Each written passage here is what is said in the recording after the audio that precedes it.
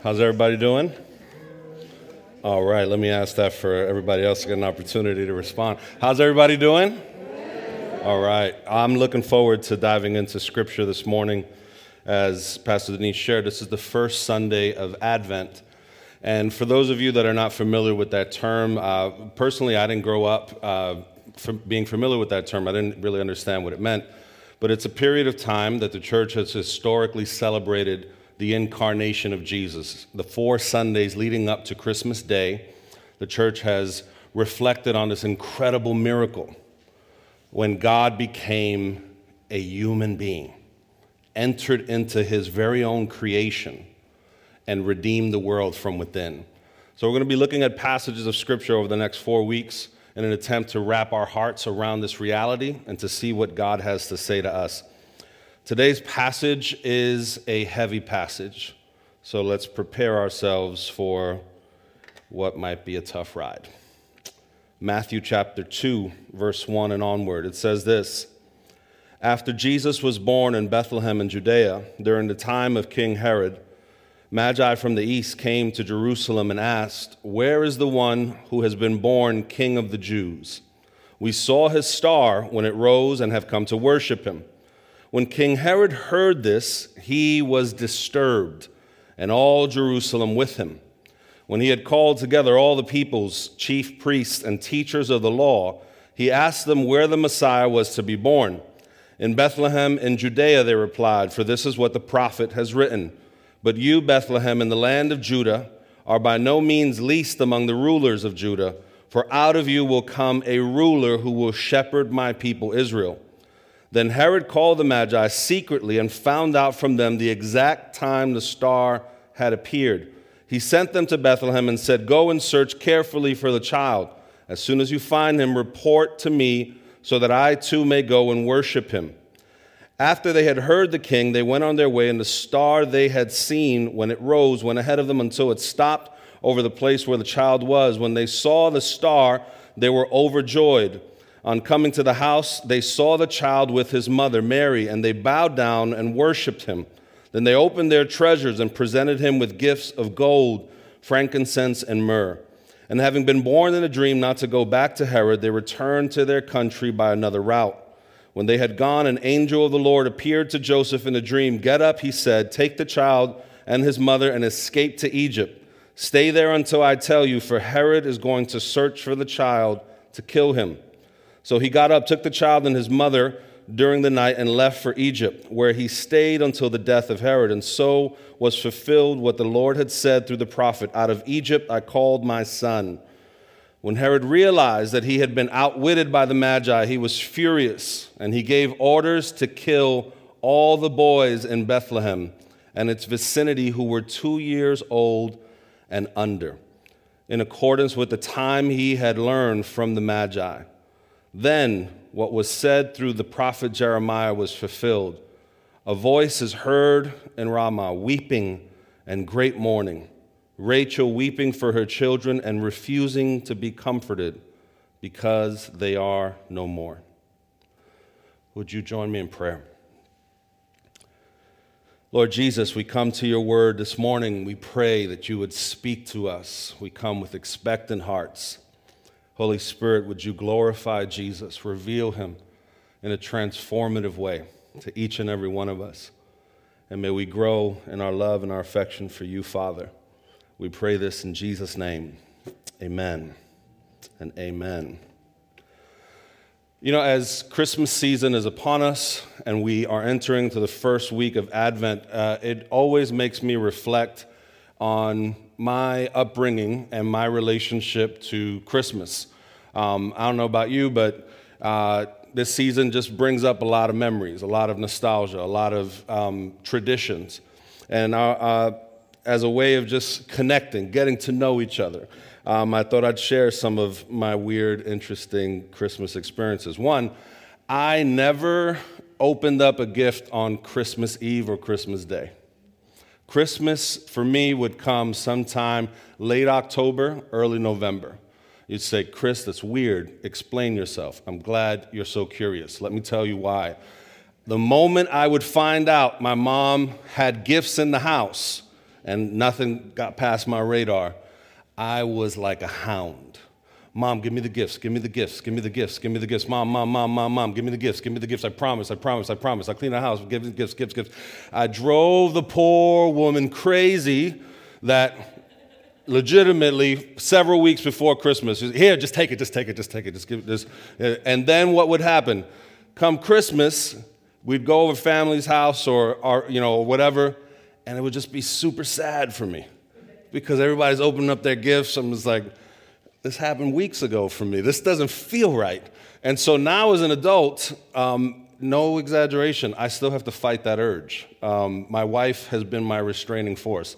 And so like when we'll get gifts for the kids, like, let's give it to them now. She's like, no, it's just one. And so in the midst of that weird Christmas experience, one thing that we would always do every holiday, we would go over some family's house and we would have these big dance parties. I don't know if you have ever been to a Latino dance party.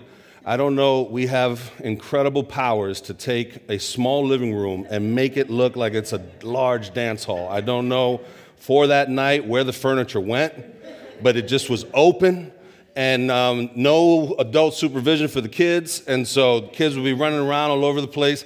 I am a testament to God's faithfulness that I'm still alive because I survived many Latino Christmases. And so people would be dancing and having fun. Fast forward to when I become a Christian, and as we get into this text, what I realize is that I grew up understanding conceptually that Christmas was about Jesus, but experientially, it was about us. It was about our traditions, about our family, about feeling certain things within ourselves. And so when we get to this text and we examine the first Christmas, you have to realize what we just read was the first Christmas, the very first one. And what we read here and when we read here and compare it to our experience of Christmas, wouldn't you say it's a radical difference from the first Christmas to what we experience? There's nothing in this text that screams Hallmark movie. Nothing in this text that screams fuzzy warm feelings and apple cider. Nothing in this text that talks about traditions. Actually, what we first encounter in this text and what we see it kind of on bookends is this experience of promises and pain. We see that the Christmas season, Advent, is a time, the first one in particular, where there were promises of God fulfilled, prophetic promises that were foretold and came to pass, but they happened in the context of incredible pain. The promise of God for a Messiah to come, for a Savior, a King to be born, a promise that was first uttered at the very first moments in Genesis 3, when humanity pushed God out of the center of our lives and chose to be rebellious and live independent lives and say, we'll determine right from wrong apart from you. And they pushed God out. From that very moment when we broke covenant, God said, there'll come one, a seed. From your seed, Eve, will come one, and he will redeem. From that moment, that prophetic promise continued to be uttered throughout the ages, and it's finally fulfilled. But it's fulfilled on a canvas of great pain. And I think in our attempts to sanitize Christmas, to commercialize it, this form of Christmas doesn't sell well. You don't go to 34th Street, Herald Square, and buy this form of Christmas. No one wants this form of Christmas, a Christmas that has promises and pain. Because actually, when we think about it, Christmas, the first Advent season, is horrifying. It's absolutely horrific. But what that compels us to lean in and understand is that God often fulfills his promises in the midst of pain. God often fulfills his promises in the midst of pain. And perhaps you're in a season where the best word to describe this season is not promise, but pain. And you're going through a difficult time. and you're experiencing isolation and depression and fear and anxiety, you're experiencing betrayal and confusion, wherever you are at, if it's categorized by pain, the first Christmas causes us to pause and consider, what promise might God be fulfilling even now in the midst of our pain? Because our God has not ceased to work in this way, that even at the darkest moments, his light breaks through. This season is a season of hope, but it's not a season of hope that's fanciful. It's not a romantic kind of hope that denies reality. It is a hope that's tethered to reality, and it's a hope that bursts forth through pain. God doesn't deny our pain in order to fulfill his promise. He fulfills his promise despite the pain that we're going through. That's a word that I think we need to cling on to right now, especially if you're in a season that's marked by pain, to know that that does not inhibit God from breaking through and fulfilling his promise. It certainly did not in the first Advent, first Christmas. But look at what happens. I want to focus the rest of our time on two reactions to this incredible promise that was fulfilled, the promise of a Messiah being born. And we see the first reaction was by King Herod. Look at what it says, verse 1-3. After Jesus was born in Bethlehem in Judea during the time of King Herod, Magi from the east came to Jerusalem and asked, "Where is the one who has been born King of the Jews? We saw his star when it rose and have come to worship him." When King Herod heard this, he was disturbed, and all Jerusalem with him. Can you say that word with me? Disturbed. Now, I don't know, when at first glance at this word, I think of what happens almost every Thanksgiving. It's a ritual. I wait for it. It just happens, whether I want it to happen or not. After we have... by the way, how many people are fans of turkey? Not everybody. That's amazing, right? Some people prefer another bird or another animal. Some people don't eat anything on this day. They choose to abstain. All sorts of people in this world. I've been a turkey dude for a long time. Don't have any issues with the bird. However, as you know, when you consume enough of it, you go into that turkey coma afterwards. And so every Thanksgiving, I wait for it, consume enough, and then there's a recliner at my aunt's house, and that's my recliner for that day. And I go there, and I just knock out, like cold. And inevitably, what happens? The kids start running around, and one of them bumps up against me and disturbs me out of my sleep. You ever been disturbed out of your sleep? It's not a pleasant experience. This is not the kind of disturbed that is referred to about Herod, where just like kind of lightly awakened or just kind of jostled a little bit. No, the word drums up intense emotions of fear, being deeply unsettled. Life doesn't make sense anymore, being totally rocked. Imagine the contrast of a little kid waking you up out of sleep on no warning to a car coming out of nowhere and crashing into you. Herod's world has been disturbed.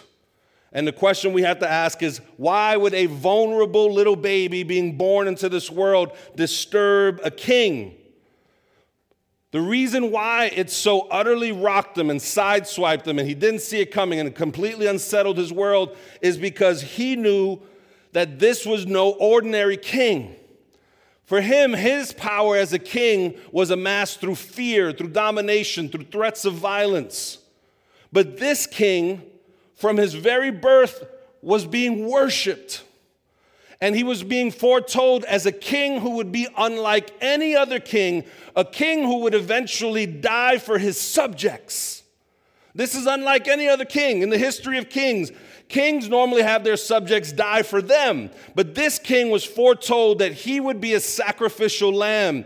And Herod knew that this king had the power to disturb and disrupt all forms of earthly power, he was rightly disturbed. He should have been disturbed because he knew that this king would unsettle the way he exercised power. And we read the lengths to which his disturbance went, where he massacred little boys under the age of 2 just to be safe, just to eliminate the possibility of maybe they got the timing wrong. And he eliminated all of these kids. So you have to imagine the first Christmas was not mistletoe and town halls, town centers with lights. There was weeping, inconsolable pain. There's no pain like the pain of a mother experiencing loss. And the first Christmas was marked by that because Herod was disturbed. An earthly king was disturbed by the power of a heavenly king. That's one reaction to the birth of Jesus. But the other reaction is the Magi. We read in the first verses we read, they came all the way from the east to worship the king who was born. If Herod was disturbed, their reaction was one of devotion. For them, they were not threatened by the birth of this king. Actually, worship was evoked from them in response to this amazing event. So much so that at great peril, at great cost, at great risk, they traveled from very far. Now you have to understand that this was a traveling experience that we don't have too few comparisons in our day and age. Have you ever taken a long road trip? What's the longest road trip you've taken? Scream out some states. Come on, talk to me. Florida, that's a long one. Anybody else? What?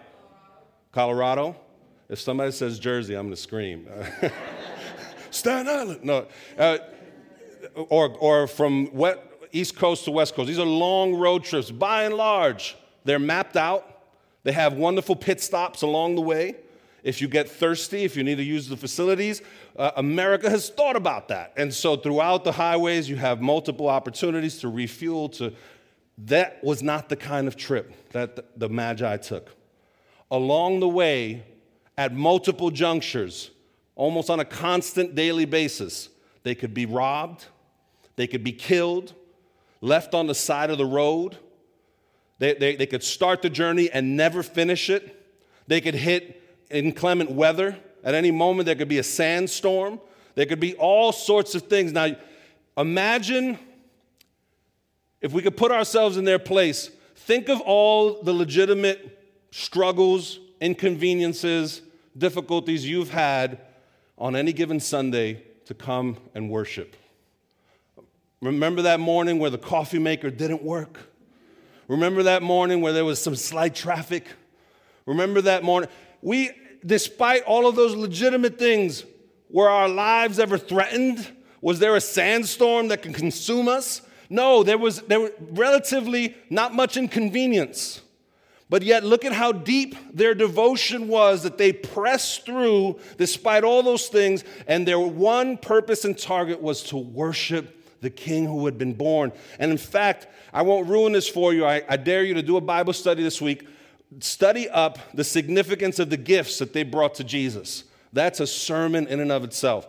They were intent to worship Jesus in the most meaningful way. Their response was not one of disturbance. Their response was one of devotion. And it was a devotion that was marked by this long, arduous journey. You could not have two different responses to the birth of Jesus. One was disturbance to the point of destroying children,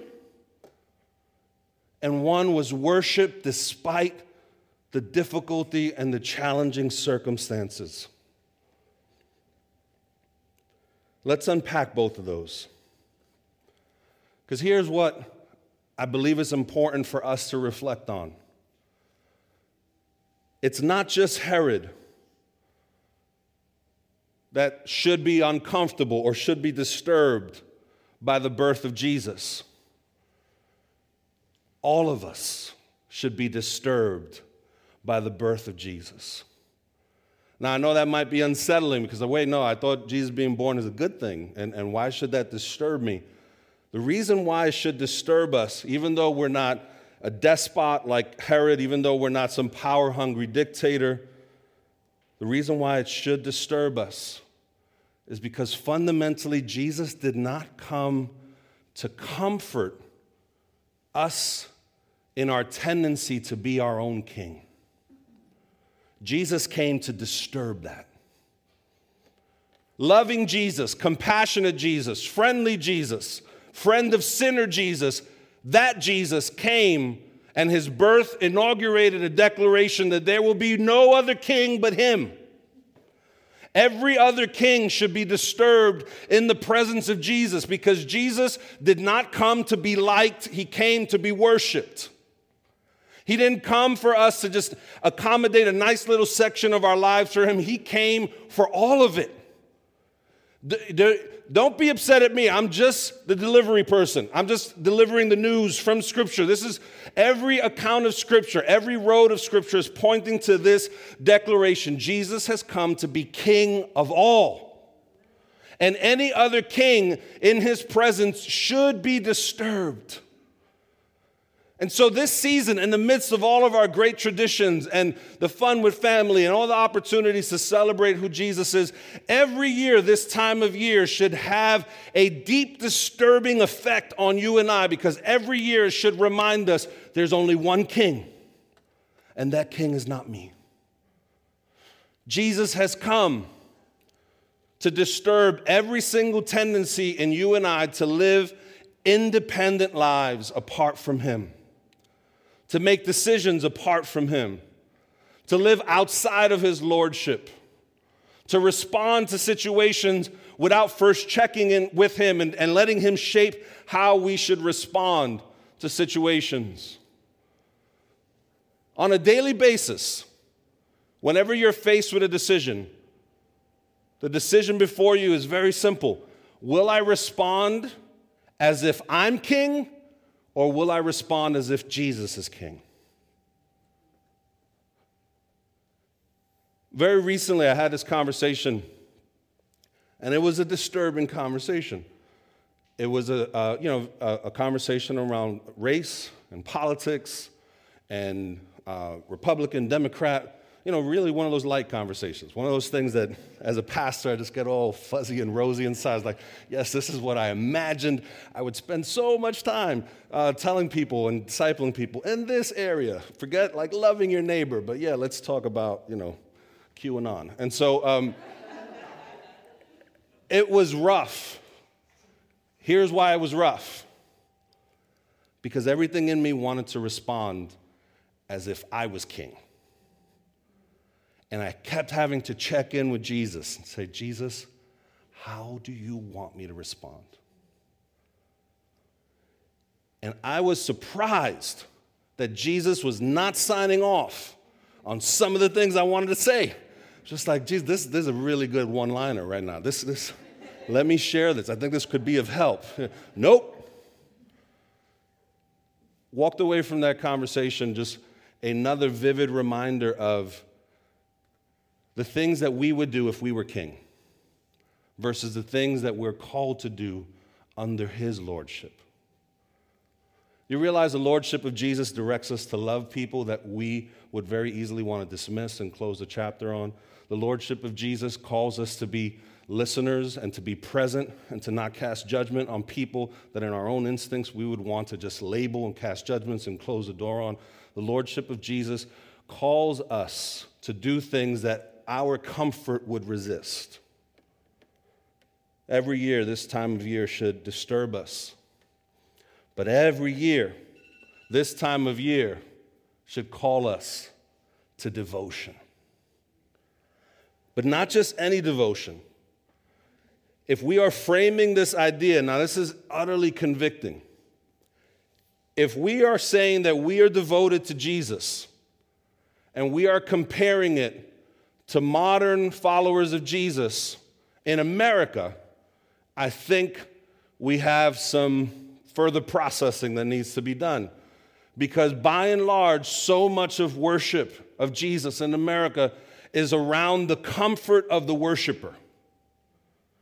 Trust me, I've been in those meetings. I've been in those gatherings with other pastors, and constantly the thought is, how can we make people comfortable? And so we want to preach comfortable messages. We want to sing comfortable songs. We want to create comfortable environments. Please hear me. Nothing wrong with a comfortable environment. Nothing wrong with a message that brings comfort. But there is something deeply wrong when the object of worship is our sensibilities and no one wanting to ruffle our feathers, when we have an example from the very first Christmas that worship was not categorized or seen as from the lens of the comfort of the worshiper. Imagine hanging out with some of these magi and saying, can you define worship? How do you see worship? It would be deeply convicting for them to say that their idea of worship involved great pain, great discomfort, disorienting journey, the threat of their life. We love Jesus, but do we love him to the point that our lives we'd be willing to lay our lives down in order to worship him? That's what this season calls us to reflect on. I've known people that have left a church for the slightest offense, and yet these folks were so committed to worship Jesus that nothing would hinder them from being in the presence of others to worship the King. When our idea of worship is around our comfort, we will be robbed of the kind of worship that these men and women experienced. This season, when we look at their lives, it's an invitation to ask ourselves, is the direction of our lives heading toward Jesus? See, for them, worship was a journey that was heading toward Jesus. And refusing to be stopped, sidetracked, hindered, didn't matter what they would face, their lives were heading toward Jesus. I think that's a beautiful picture for us to wrap our hearts around, realizing that worship is a long journey. Worship is not a one-day event. Worship is not 90 minutes once a week. Worship is a journey of life headed in the direction of Jesus. And some days are easy, some days are not, but you keep heading in that direction regardless of what you will face. That's what the Magi speak to us. And when we look at these two reactions to the birth of Jesus and we mesh them together, this season, every year, should both disturb us and evoke devotion in us. Because every year we celebrate the good news that Jesus came into this world and how that disturbs our desire for power and control. Every year we celebrate the living God coming in the form of a vulnerable baby. And what does that speak to us who love to seek power and control? That our God would humble himself to that point. The living God humbles himself for the sake of proud humanity, so that proud people could have the privilege to humble themselves in worship. He humbled himself so that you and I could have the opportunity to humble ourselves in worship. And here's where both of those things get linked together. You and I can't grow in our devotion to Jesus unless we grow in our experience of him disturbing us. When Jesus disturbs your sense of lordship, control, power, and you realize I'm not the king of my life, I can't control what I think I can control, I'm not in power, life should not be all about me, when that penetrates our hearts, it creates room for us to worship Jesus. Can I tell you the biggest obstacle in our way of worshiping Jesus is the worship of self.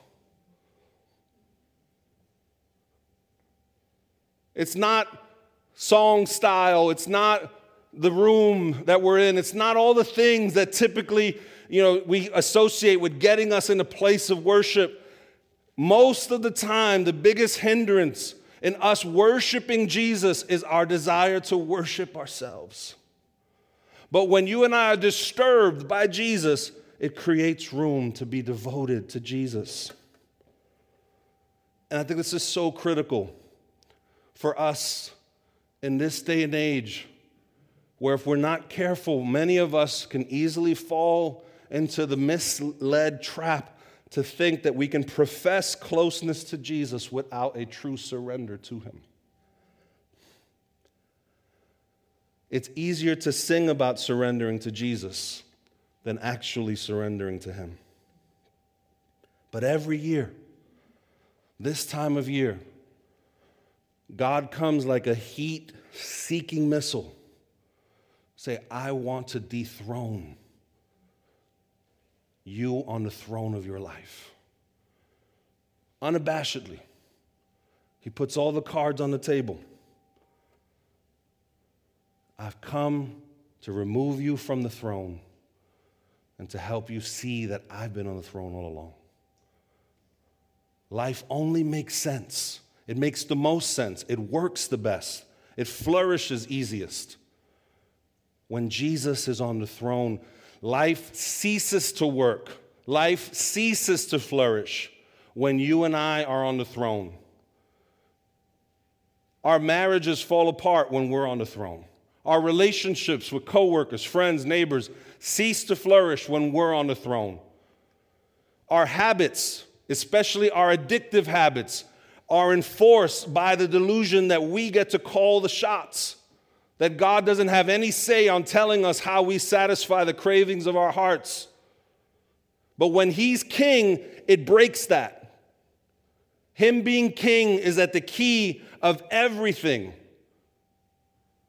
that our lives were designed to be. And him being king is the spark, the flame, the fuel to a life of deep devotion to him. If I could ask the worship team to come forward, I want to invite us at this time to just enter into a time of reflection, of prayer. And if the Holy Spirit leads, of confession. My job is not to convict. That's the Holy Spirit's job. And so if anything that was said this morning, if you're feeling convicted, that's a wonderful invitation by God to come and do some business with him. Could we stand to our feet?